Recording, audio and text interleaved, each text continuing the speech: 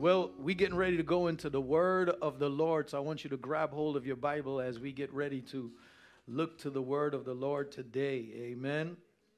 And God is good. God is good. Hallelujah. I'm going to be reading in the book of Matthew chapter 2, verse number 1. And we're going to read there.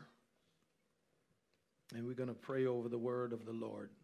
And so for the rest of the time from now till Christmas season, I told you I'm going to be just pulling some characters out of the Christmas story and trying to give you as much from their lives that we can learn. Amen. And from the Christmas story, Christmas is a time of year that is moves a lot of emotions in so many directions.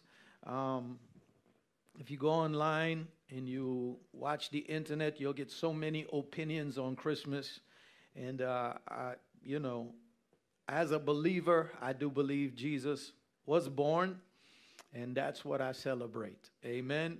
Anything beyond that is, we added to it. And you can decide what you want to do around this time of the year. But as for me, I think the greatest moment in history was the fact that Jesus came. And when we say that, we're not just saying that an ordinary person was born. We're saying that God came into his creation. In some religions, they don't believe that about Jesus, that he is divine. They believe that he's just another human being. But we're not saying that because the Bible is not making that statement. The Bible is saying that Jesus is the Son of God, the incarnate of God in the flesh, one of the part of the triune God. Amen. And so we believe that he is God in the flesh. Emmanuel, God with us.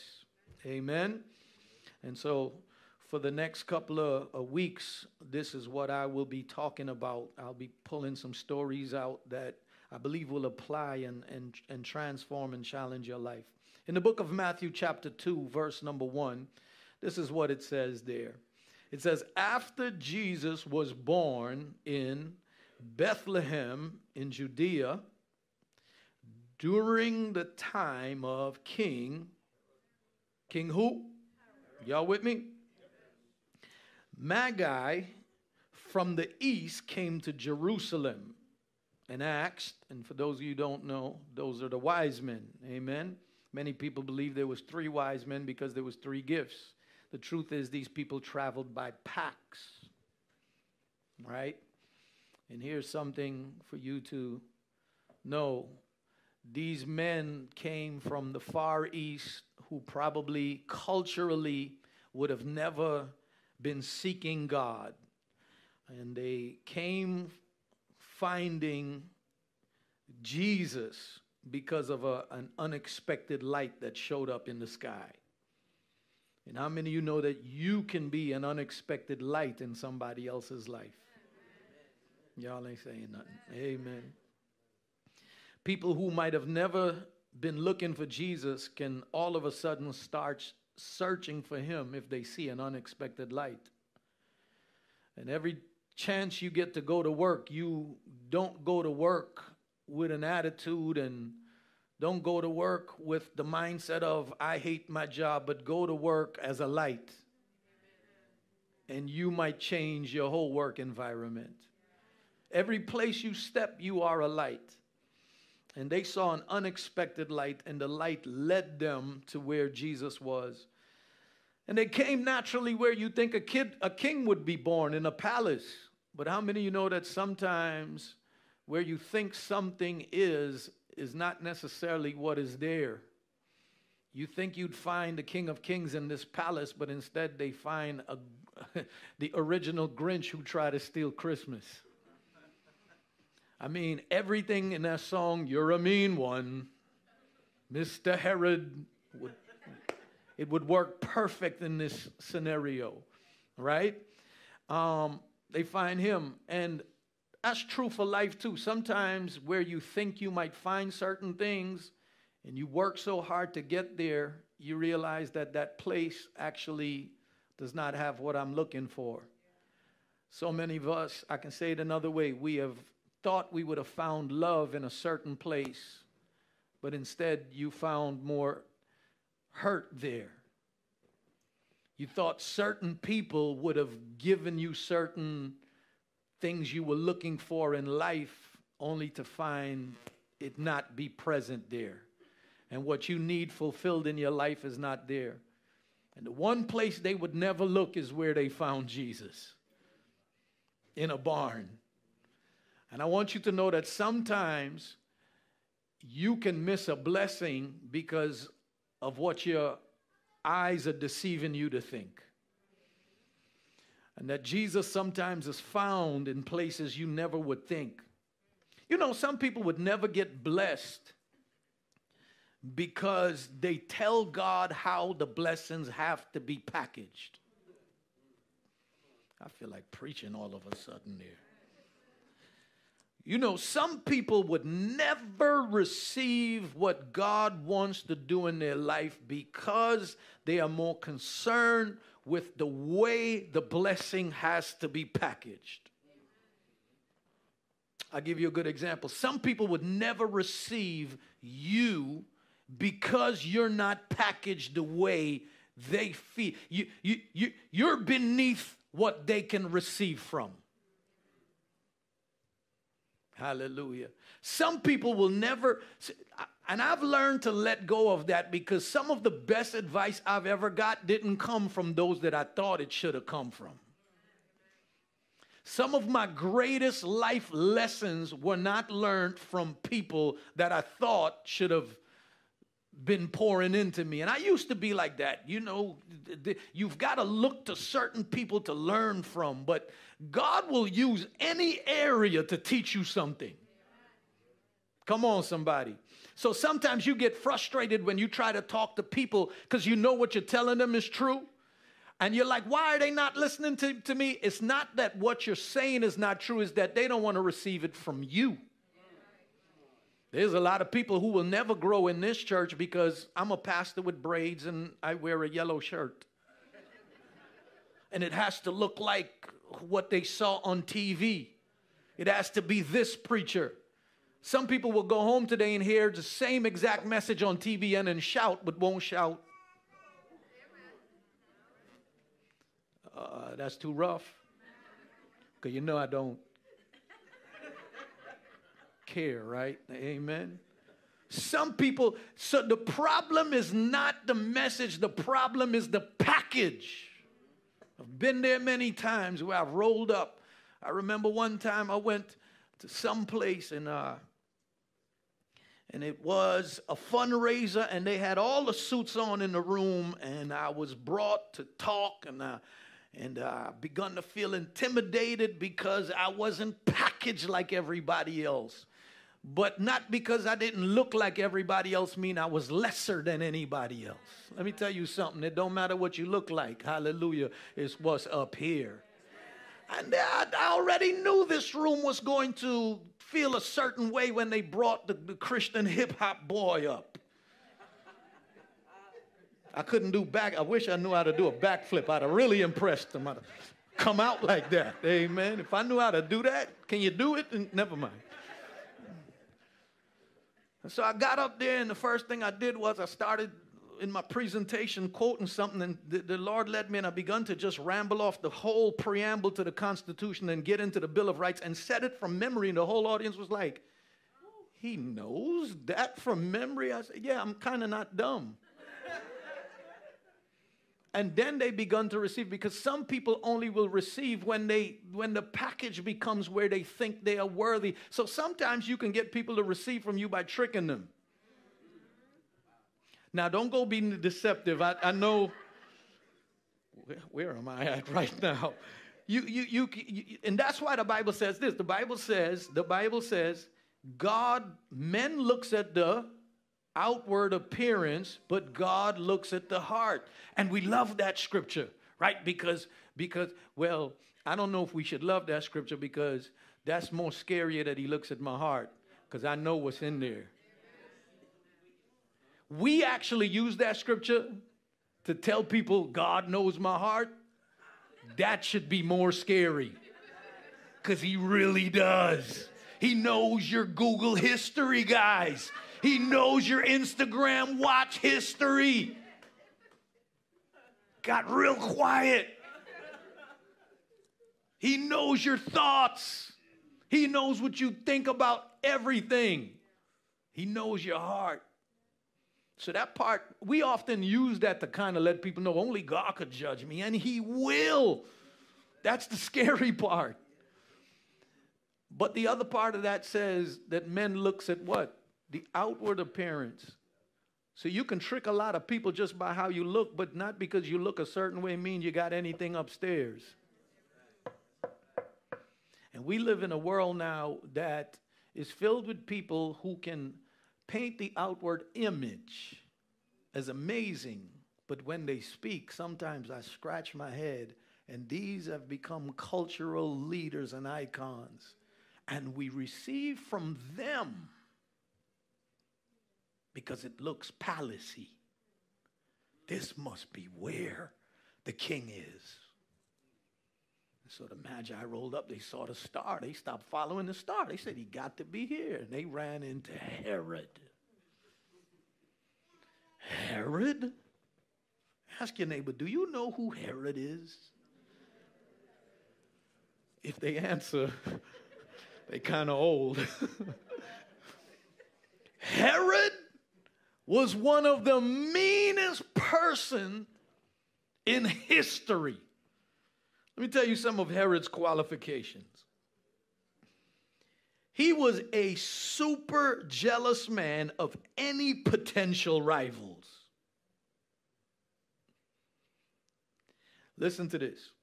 So protective was Herod of his power and so jealous of potential rivals that his more popular brother-in-law, a very young high priest, had a drowning in a pool that archaeologists shows was very shallow.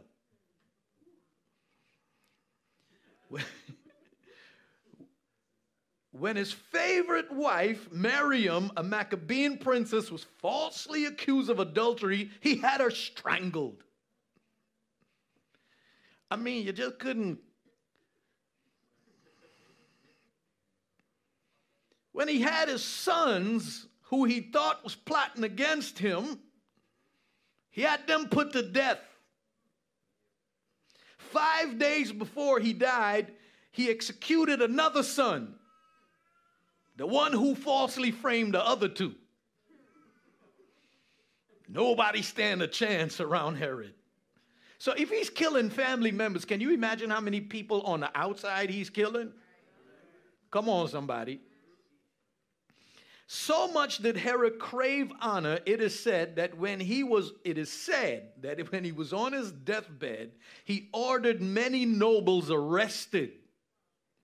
Right? So he arrested the nobles, and he thought that if many people were executed on that day he died, he could ensure that they would be mourning rather than celebration. So he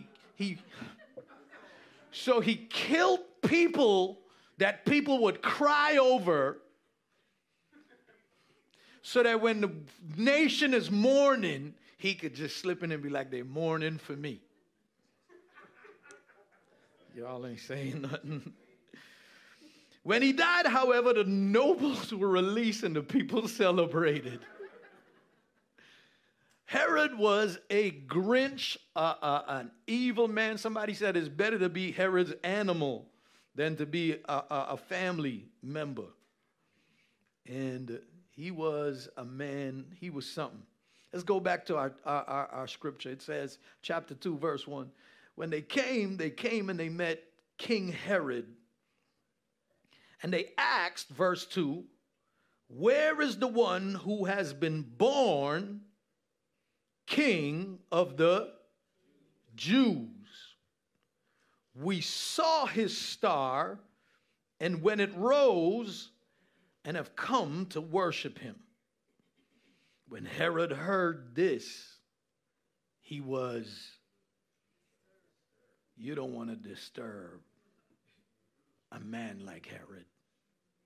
He was disturbed And watch the second part. And all Jerusalem with him. Sometimes you miss the meaning because you don't know who the man is. The reason all of Jerusalem was disturbed was because Herod was disturbed. And sometimes when people are in power and they are crazy, everybody they in power over is disturbed. Today, when you look at this man, there are two things that comes to mind when I was reading this. Two processes I learned as a child, and I see them often play out. Y'all know I love water, and I see them happening a lot. Number one is weathering. This is the definition of what weathering is. It is the process of wearing or being worn out by long exposure to atmosphere. It is when something begins to get worn out just because it is exposed to the atmosphere for too long. You've seen things that have weathered. You've got things that you own that you left outside, and after a while it weathered away. Sometimes you buy a new car, you leave it outside long enough, after years and years, the paint don't look as good anymore. Things start to deteriorate, and some things deteriorate faster than others. And weathering is just the exposure to atmosphere. And what is true scientifically for natural things is true for the mind of men. When your mind is exposed to certain things for too long, it can wear you out. You can become worn out. Hallelujah. If you were born in a dysfunctional home and you were exposed to trauma, after long exposures to trauma, it affects who you are. If you've never grown up with both parents there or things weren't what it's supposed to be, it can affect who you are mentally. If you've been exposed to someone who's reckless in speech, maybe a parent, maybe somebody you're married to, maybe it's abusive language coming from somewhere, and all you ever hear and is exposed to is the constant downing on you. After a while, it can wear you out. There's no doubt there's people in this room that are worn out. People get married thinking that the joy of their life will lift them up after 2 years of marriage, after long exposure to a wife. Amen. Hallelujah. Can't say amen because you got to go home with her. Hallelujah. I understand. Amen. After long exposure to certain issues, you can become worn out in life. And that's why you got to be careful what you expose yourself to for too long. I'll go even further. If you expose yourself to certain things on the TV for too long, it'll have an effect in your mind. If you expose yourself to news media channels for too long, it can affect your mind. If you expose yourself to certain sounds, it can have a worn out effect in your life. There's no doubt in this room right now, there's people who is just worn out because you've seen too much. And you've seen too much for too long. Come on, somebody. And inside, you're worn out. Here's another process that's similar: erosion. Erosion is the geological process in which earthen materials are worn away. Same thing happens by the transporting of natural forces such as wind and water. In other words, this gets worn out because things come in the life of the thing, damages it, and then takes it and puts it someplace else. So, for example, erosion occurs on the side of the banks of waters because the water comes and damages the side of the banks and takes that and deposits it elsewhere. And people, just like that, has happened to us. People have come and left in our lives and left us worn, left us damaged. And as a result, up here, we look good on the outside, but up here is crazy. Some of us are fearful. Some of us will never try to do anything else in our life. Some of us, we struggle with feeling inadequate. And if you're not careful, if you don't fix you, if you don't deal with you, it can play out.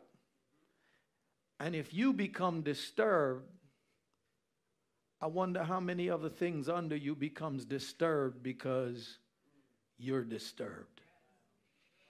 Here's what I want to help you with today, because there's a word for that. When these things happen in your life, that it develops many things.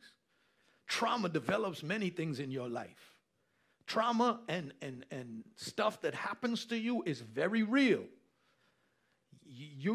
There's reality, and then there's perception that is reality.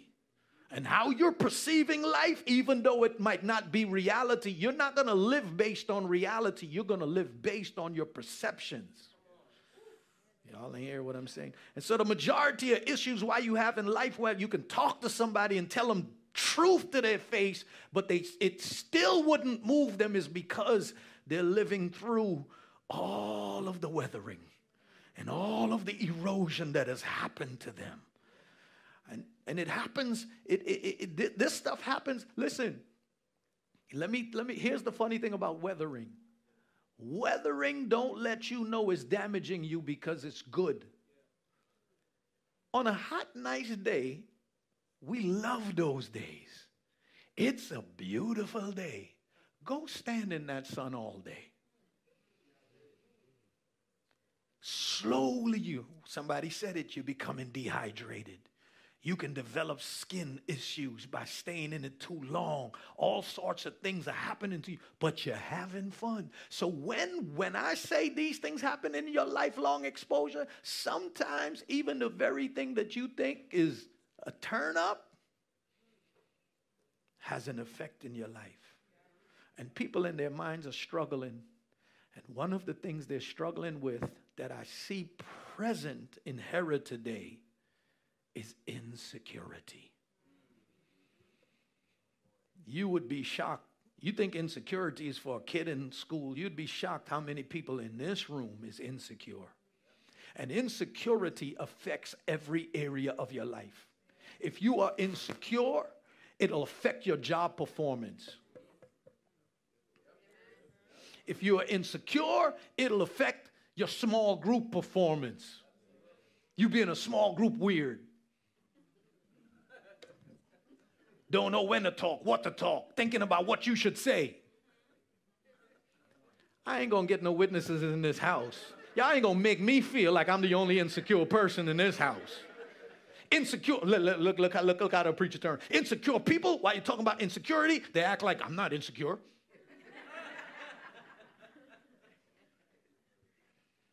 Insecurity, inadequacy, jealousy. See, insecurity, once a person doesn't understand who they are, all sorts of stuff starts to manifest.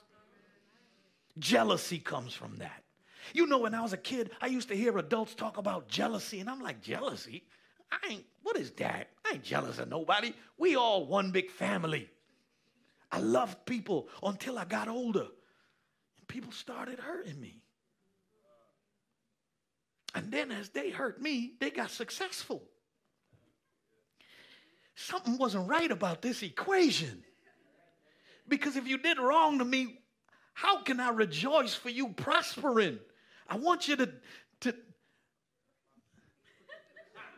I didn't say any of what y'all said. People struggle with that, and it affects your job performance. It affects how you function in church. It affects how you function in your marriage. There are people in their marriage that your problem in your marriage is just you insecure.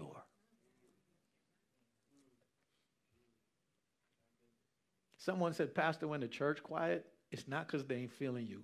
It's because you hitting mad hard. So I'm keeping that in mind.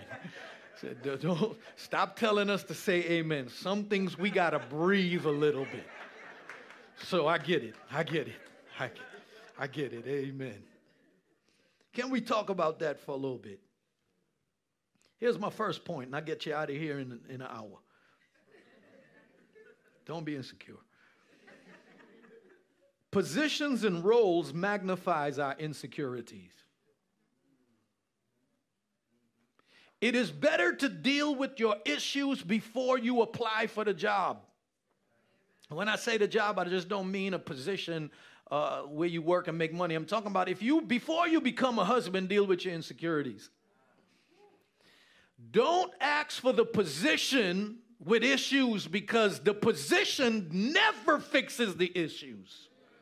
Y'all ain't saying nothing to me. Too many people with issues are seeking positions in hopes that the position will fix the issue. All the position does is magnify the issue. If you are jealous now, if you are fearful now, if you don't know how to handle money now, if you don't know how to control yourself now, putting you in a position that requires all of that will magnify how much of it you are not. Sometimes God don't answer your prayers for elevation because he's blessing you from keeping you from going to that level so you don't get exposed. I know we like to thank God for every answered prayer, but I'd like to thank God for some prayers that he did not answer.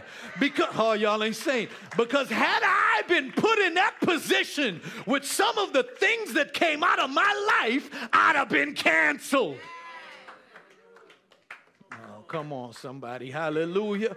Sometimes God actually blesses you by keeping you at a lower level. Y'all ain't saying nothing. Hallelujah. Positions magnify your insecurity. And here was Herod growing up in a politically turmoiled world. Rome is ruling. He's the king of the Jews, and his descendant lineage is Edom. He's an Edomite, which means he came from Esau. And if you know the Bible, there are two things in the Bible God says he hates. One of them is divorce, and the other one is Esau. Did I lose y'all? Now, like God hates. Don't worry about all that. Come to Bible study. We'll clear that up. Hallelujah. And that's whose lineage he's come from. And can you imagine living in this political turmoil, being somebody who wants to be king over the Jews, and you're from the lineage of Esau, and the people, they smile with you, but they never really accept you.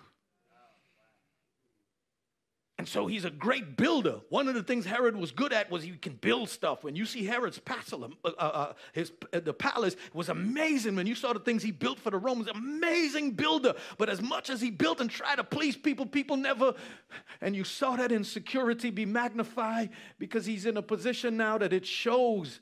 See, when you the higher you go up, is the easier it is to see you. Sometimes it's good to stay at the bottom. You blend in with everybody else.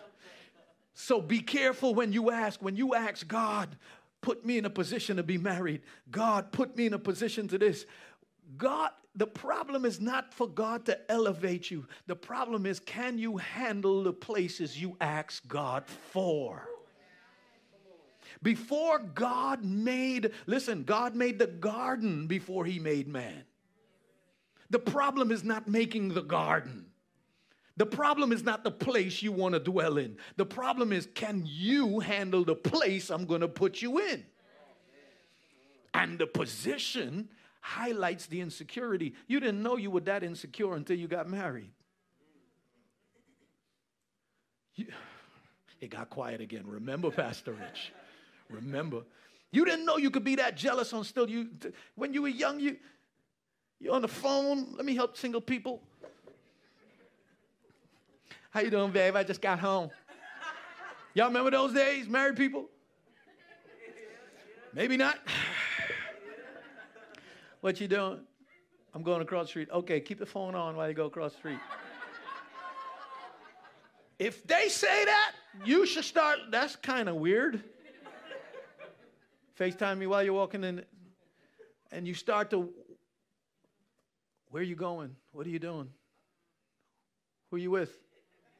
Say, I love you. Why can't you say, I love you? Who's around you?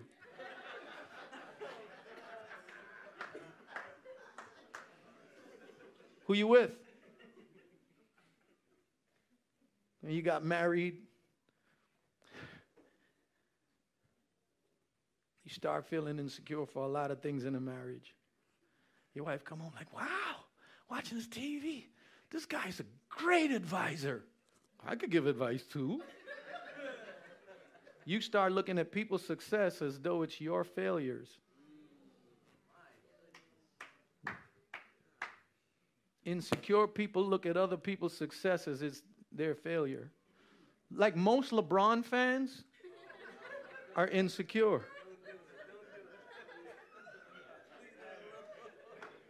I don't care about none of y'all LeBron fans.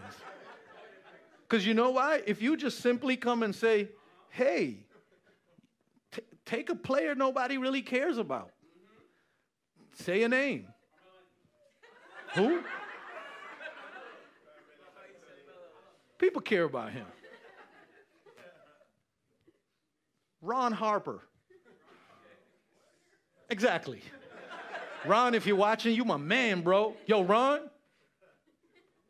Gotta kind of, in case Ron is watching. You don't want Ron to feel bad. Here's my point. I'm making a point with this.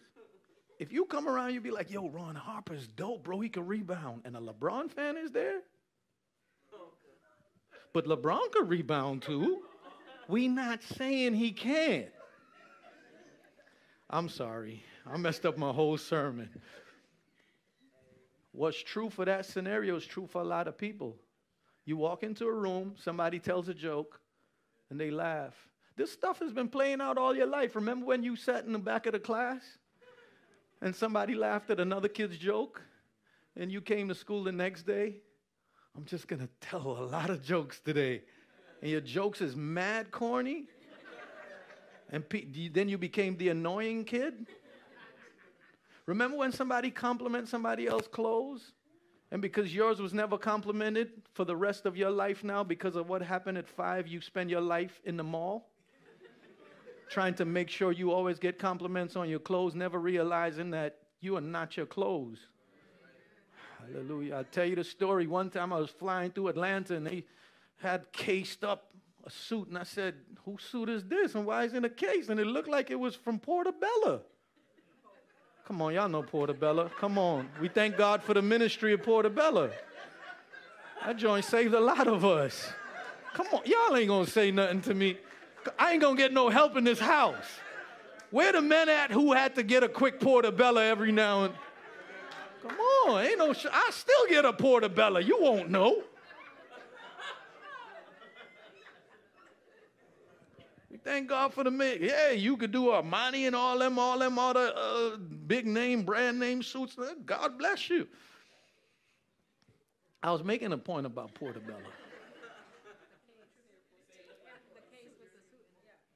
The case with the suit in it.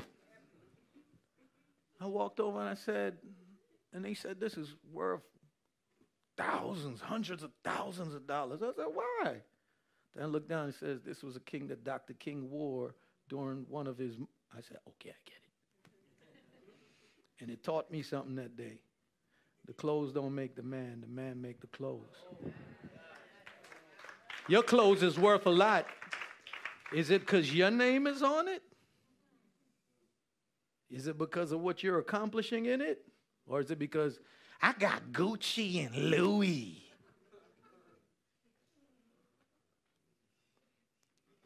Our whole world, you could look around and just see insecurities all over.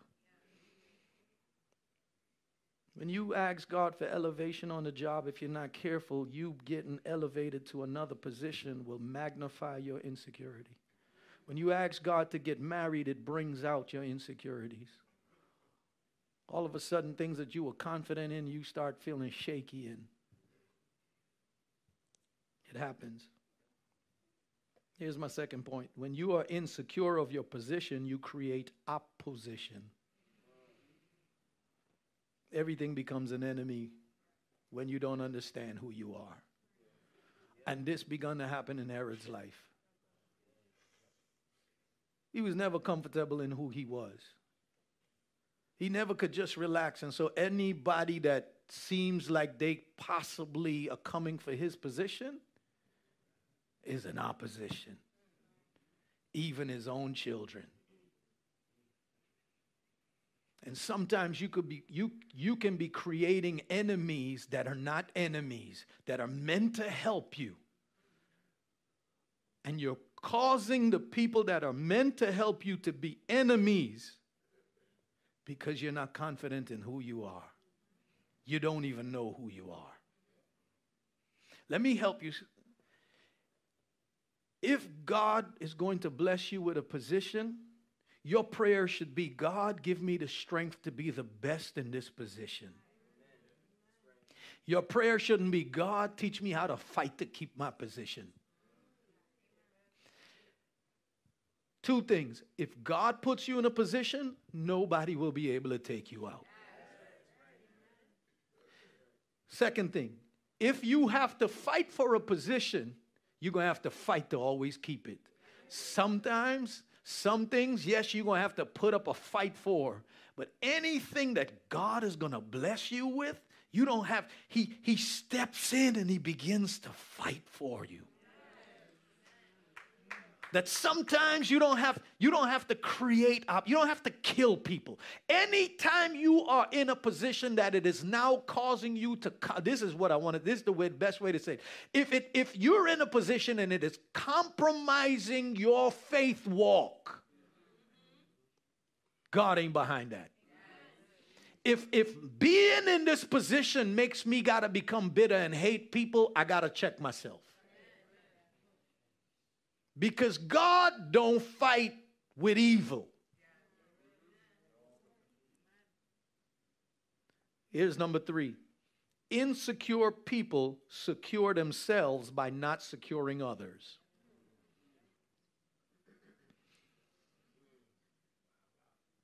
Insecure people limit and sabotage people.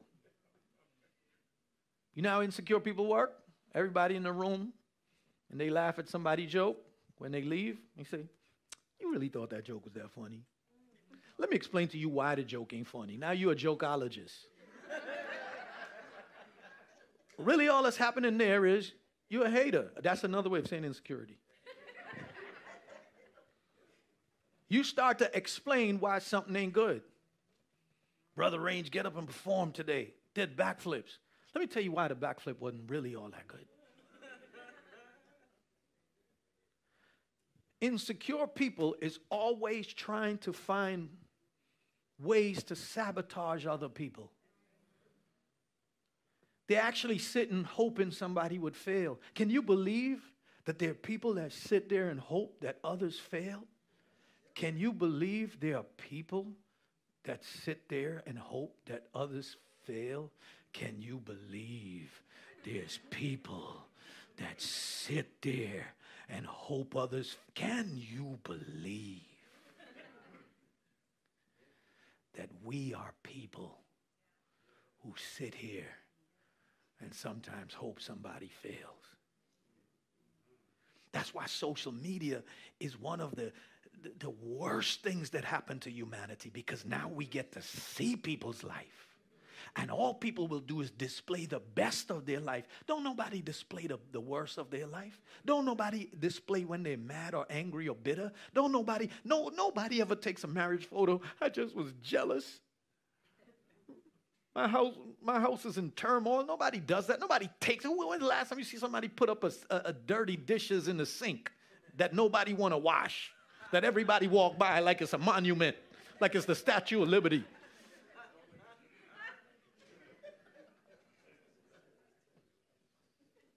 Sometimes if you move that camera slightly to the left, we'll see a different. Sometimes just move the angle down.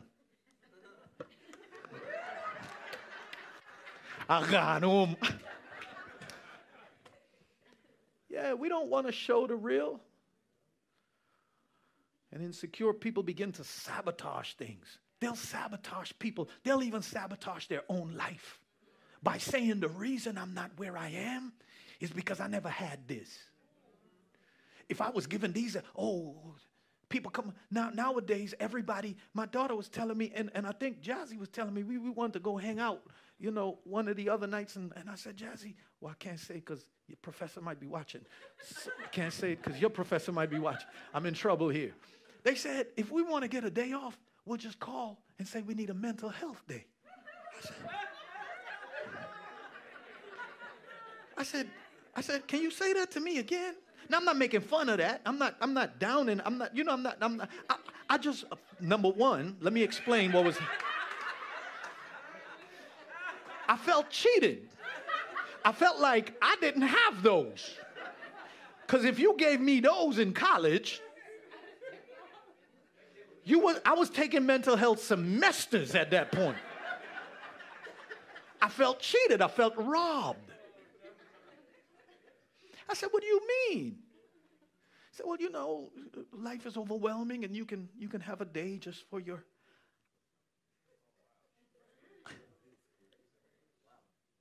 But it's like that all the time. I need a mental health day every day. Because when is it never not overwhelming? And what has happened in society today is that we now find so many excuses for why naturally weathering and erosion, we're not able to build up what's necessary to stop the weathering, stop the erosion from occurring. I live by the water. There's things that I have to put in front of my yard or else I'll be sailing across the Atlantic. That water's coming for me if I don't stop the erosion. And here's the point I'm trying to make. People with insecurities not only sabotage others and down-talk others, they down-talk themselves. Oftentimes when you hear people saying a lot about other people, it's probably the same things they regurgitate about themselves in their own mind. They're not good. I'm not successful because if I had this, if I had that, if I had this. One time when I was in my early days of my ministry, I went full time and I trusted the Lord. I said, God, I thank you for this opportunity. You opening these doors. A brother of mine called me up. He said, man, I wish I was like you. If I didn't have a job, there's so much more I'd be doing with music. Well, guess what? God has a sense of humor. He got fired the next week. From then to now, he's not been in the music industry. Because sometimes we find reasons to say why everybody else is successful and I'm not, when the truth is you sabotaging yourself with your own thoughts. Stop regurgitating what people have said to you. You can do more than you think. You can get up and go. Stop procrastinating. Insecure people procrastinate. It's not really because their time is eaten up. Everybody's given the same 24 hours. It's that they are scared to do it because you're scared of what the voices might say if you did it. But I'd rather go to the plate swinging than stay in the stands talking about he can't hit the ball. You paid to watch it. You're always going to have a viewer. Hallelujah. Come on, somebody. Who am I talking to in this place? Insecure people, you take the shot no matter who says what. Graduate from men's thoughts. And here's what. You can live your life trying to make men say the right thing about you. And you can be near perfection and they still gonna say it.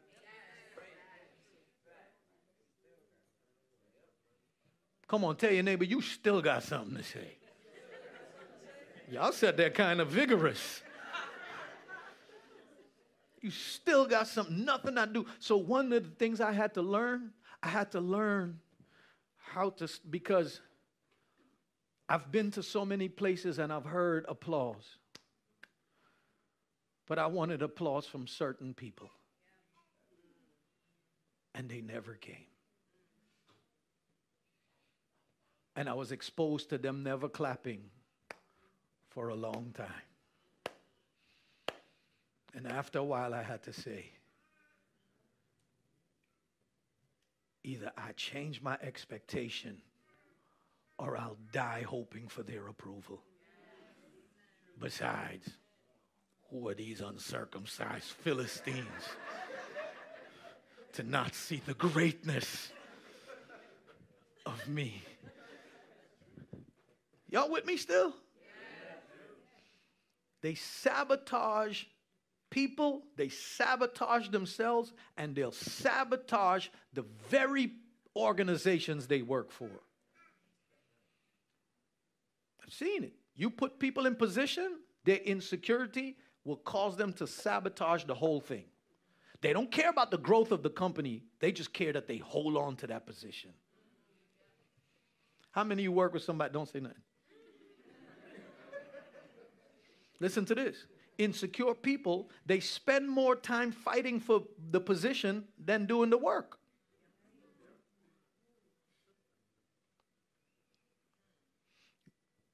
And here's this too. Insecure leaders and people will never empower or develop secure followers. And that's not just true for a job environment. If you're a parent, trust me, those same insecurities will show up in another generation. You know how I know? Because I know the generation before me and I know what's in me. Oh, we ain't gonna admit it. You ever run around and in the middle of the day, you stop yourself and say, who do I just sound like? I have become them. You replicate what you are. Y'all hearing me? So if you don't like something, change it. It is very important for you to deal with that. The Bible says Herod heard this and he was disturbed, and all of Jerusalem. Your dysfunction will affect others. And I want you to know this. Who you are shapes what you do. Because of his insecurity, this is what he did. Come, go find the child. And when you find him, tell me where he is, that I may worship him. But what he's doing is trying to find where the child is so that he could kill the child. And I want you to know, Herod is not 18 years old here trying to secure a future dynasty.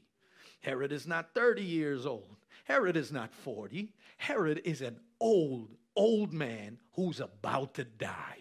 And in his dying age, he's trying to find a baby to kill him. So when you see, people think that because you reach a certain age, you're innocent. The old folks gonna get mad at me again. But there are many bitter old people who have still would not change. And we ain't coming back no more, Pastor.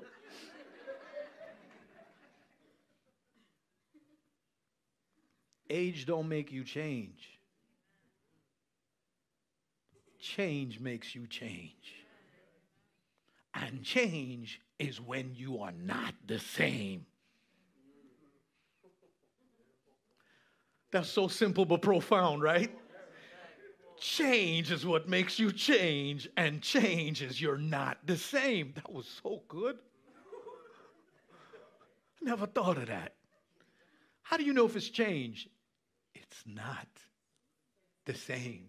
If it is still doing the same thing, it might say it is change, but I just helped somebody who's with a cheating somebody. You know how many young people that are dating I see that with? No, they're going to change. They're going to marry me. It's just his upbringing. What'd he do? He cheat on me, but it's okay. He's going to get it together. All right. What he told you? He said he changed. What'd he do last Friday? Some non-changing stuff. Don't do the same thing. Amen? Who you are shapes what you do. Because of his insecurities, it shapes what he did. And Herod decided he was going to kill the baby. What you do flows from who you are. You can do a good action with a bad motive. You can do so many good things coming from a bad place. You know how many people do things to be seen?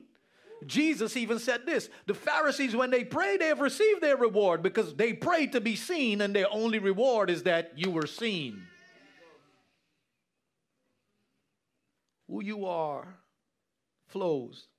If you in this room and you were to be honest to say, I'm struggling with me. There's people in marriages that can't have a good marriage because their mind is messed up. Maybe somebody hurt you before and now you finally met somebody great and they could never get a chance in your life because they got to deal with all this baggage that you bring. This happens to people when they get quote unquote church hurt. I hate that terminology. Because you blame the church for the hurt. The church didn't hurt you. Somebody bugged in the church hurt you. That's Jason hurt or Philip hurt or whoever hurt you. That ain't church hurt. You don't see people walking talking about work hurt. You still go get another job after you get work hurt. You don't quit the job altogether and be like, I don't go to work because I got work hurt, and because then you get no pay rent hurt and you get put out work hurt. But when it comes to church hurt, you quit God. Was I saying all that out loud? Oh, no. I don't go to church because they hurt me. Stop going to work when they hurt you. People will hurt you. Knock it off. You don't quit family when you hurt. It's kind of hurt my feelings sometimes.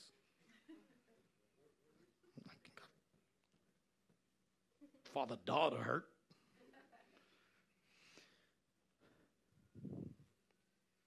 If you're not careful, these things affect your life. Look at this.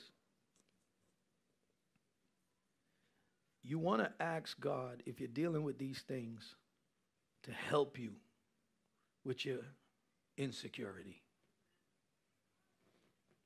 Because it affects everything, and that's what I was saying. It affects the way you function in church.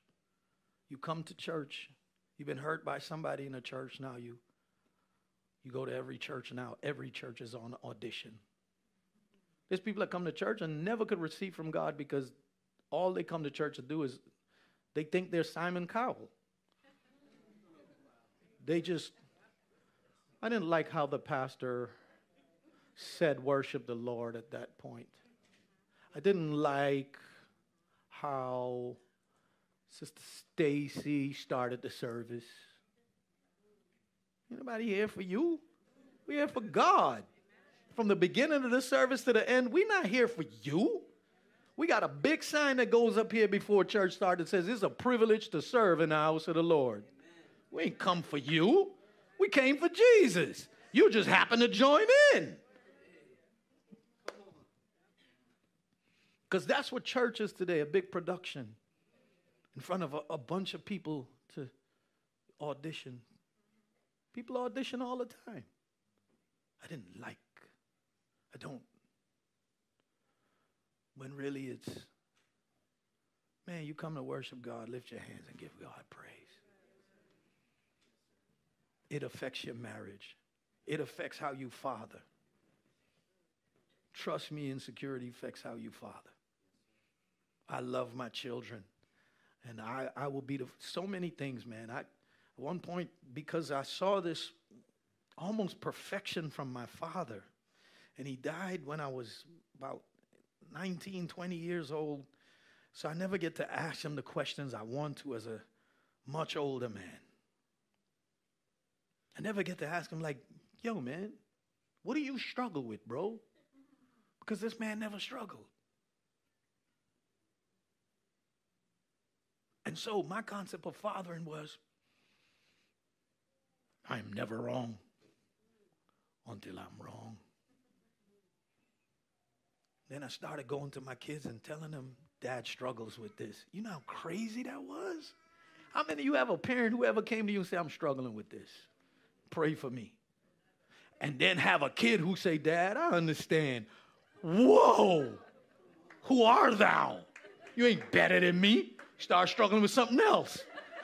Jealous of your own kid.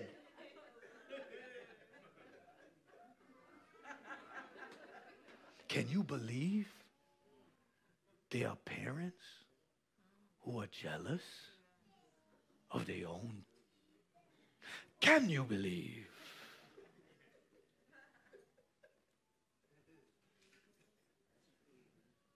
It happens.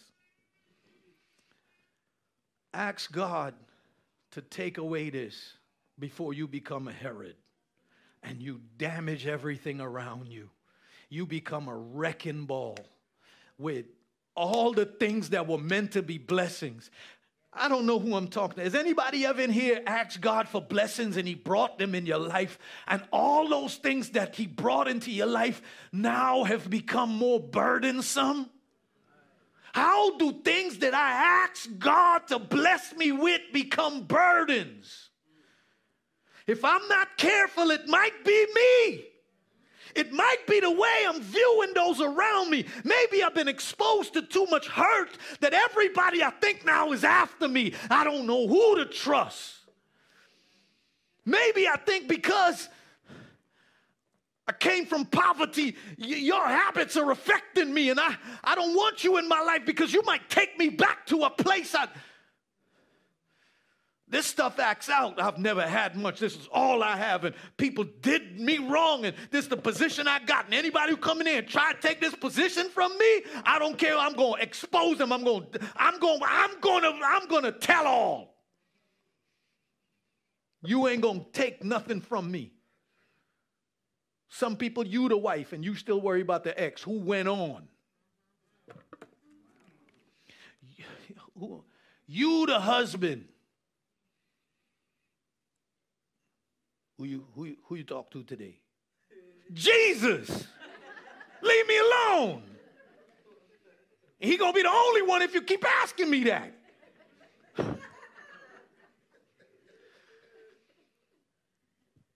Ask God. I'm done, y'all. I'm gonna let y'all go. Our personal worth and security must come from our relationship with God. You are not what you wear. Listen to me, y'all. You are not what you wear. You are not what you drive. You are not your degrees.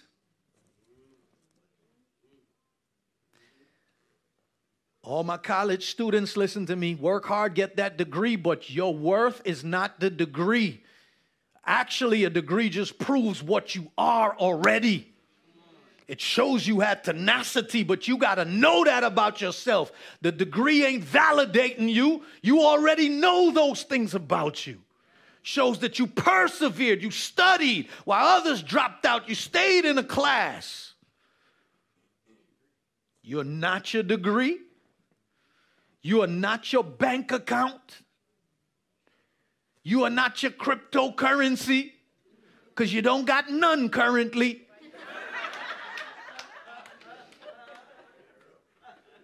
Can I get an amen? Amen. Or a pray for me?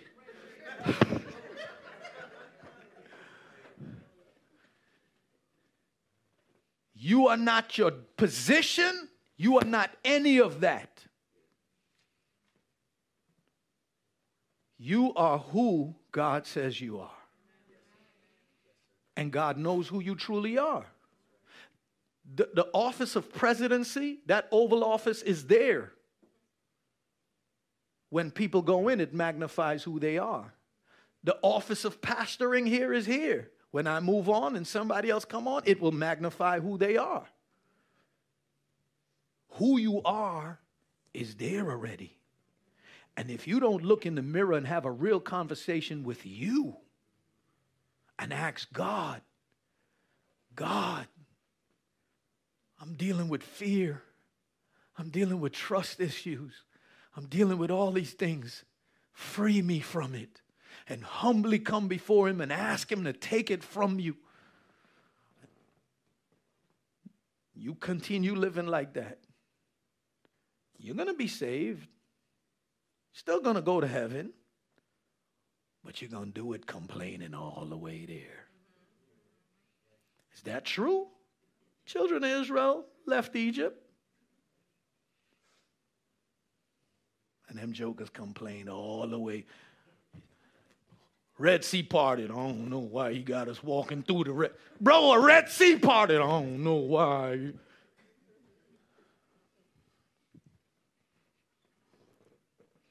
I'm done with this scripture here and I'll let you go.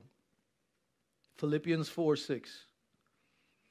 It says, do not be anxious about anything, but in every situation by prayer and petition with thanksgiving, present your requests to God. Don't be anxious. Don't be scared. When you walk in a room, don't try to be anybody else other than who you are. In your marriage, don't worry.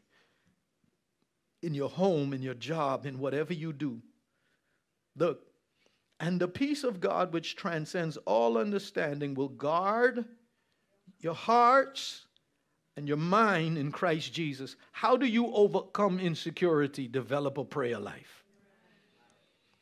Most believers walk in insecurity because they don't talk to the God that made them. I challenge every person in this room to have a prayer life. Not a prayer life that used to be like mine. Father, thank you for waking me up today. All right. I got to get out of here, work. Lord, protect me on the way to work. Lord, protect me on the way home. God, thank you for today. It's tired. It's a beautiful day. Good night, God. That ain't a prayer life. The Bible says that pray without ceasing. Now, that doesn't mean you walk around all day. Hallelujah, hallelujah, Jesus, amen, Jesus, amen. It means that be aware constantly that God is always there. And so at any moment of the day you need him, you call him.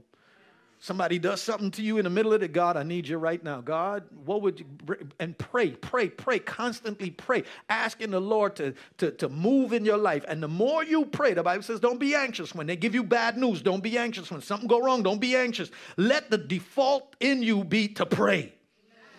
And when you pray, the Bible says God will begin to guard your heart and your mind so that bitterness, insecurity, and all these things will have no room in there. And look at this, look at this. It says this in verse 8. And finally, brothers and sisters, whatever is true.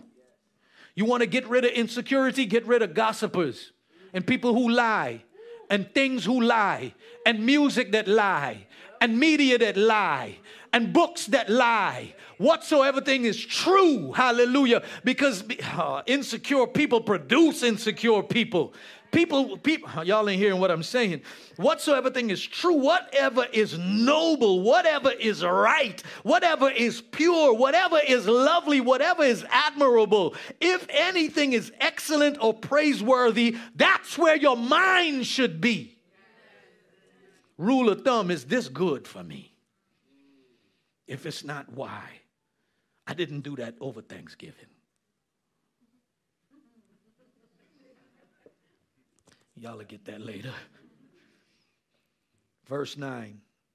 Whatever you have learned or received or heard from me, this is Paul, or seen in me, put into practice, and the peace of God will be with you. Very important. You don't get the peace without the practice. The reason we don't do the practice and we can sit back at home. You know how many people are like theologians? Like, I think look at how Christians act. How they call themselves Christians and they act like that. And they know everything about everything.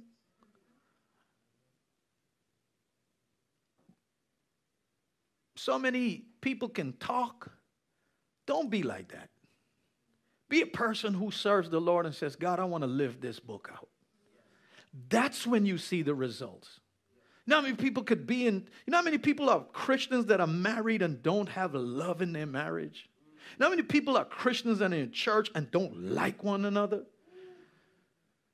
You know how many people live like this and I ask God, listen, I'm a human being just like you. There's people I see that immediately my not liking radar goes off. I don't like you.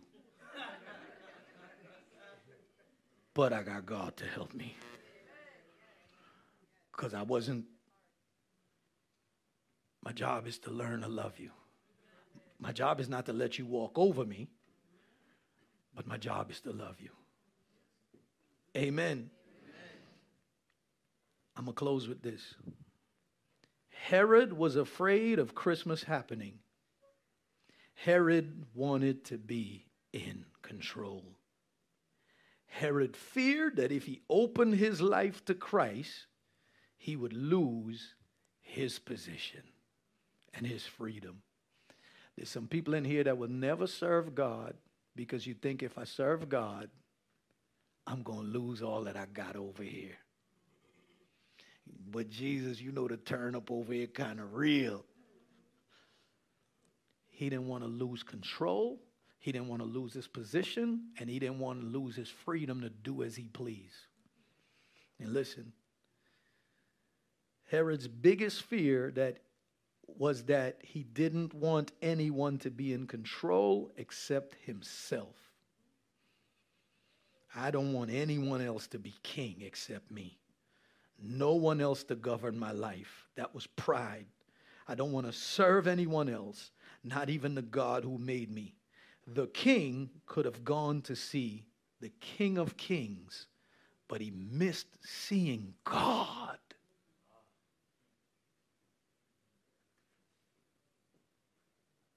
Herod, everything you ever struggled with in your life could have been set free.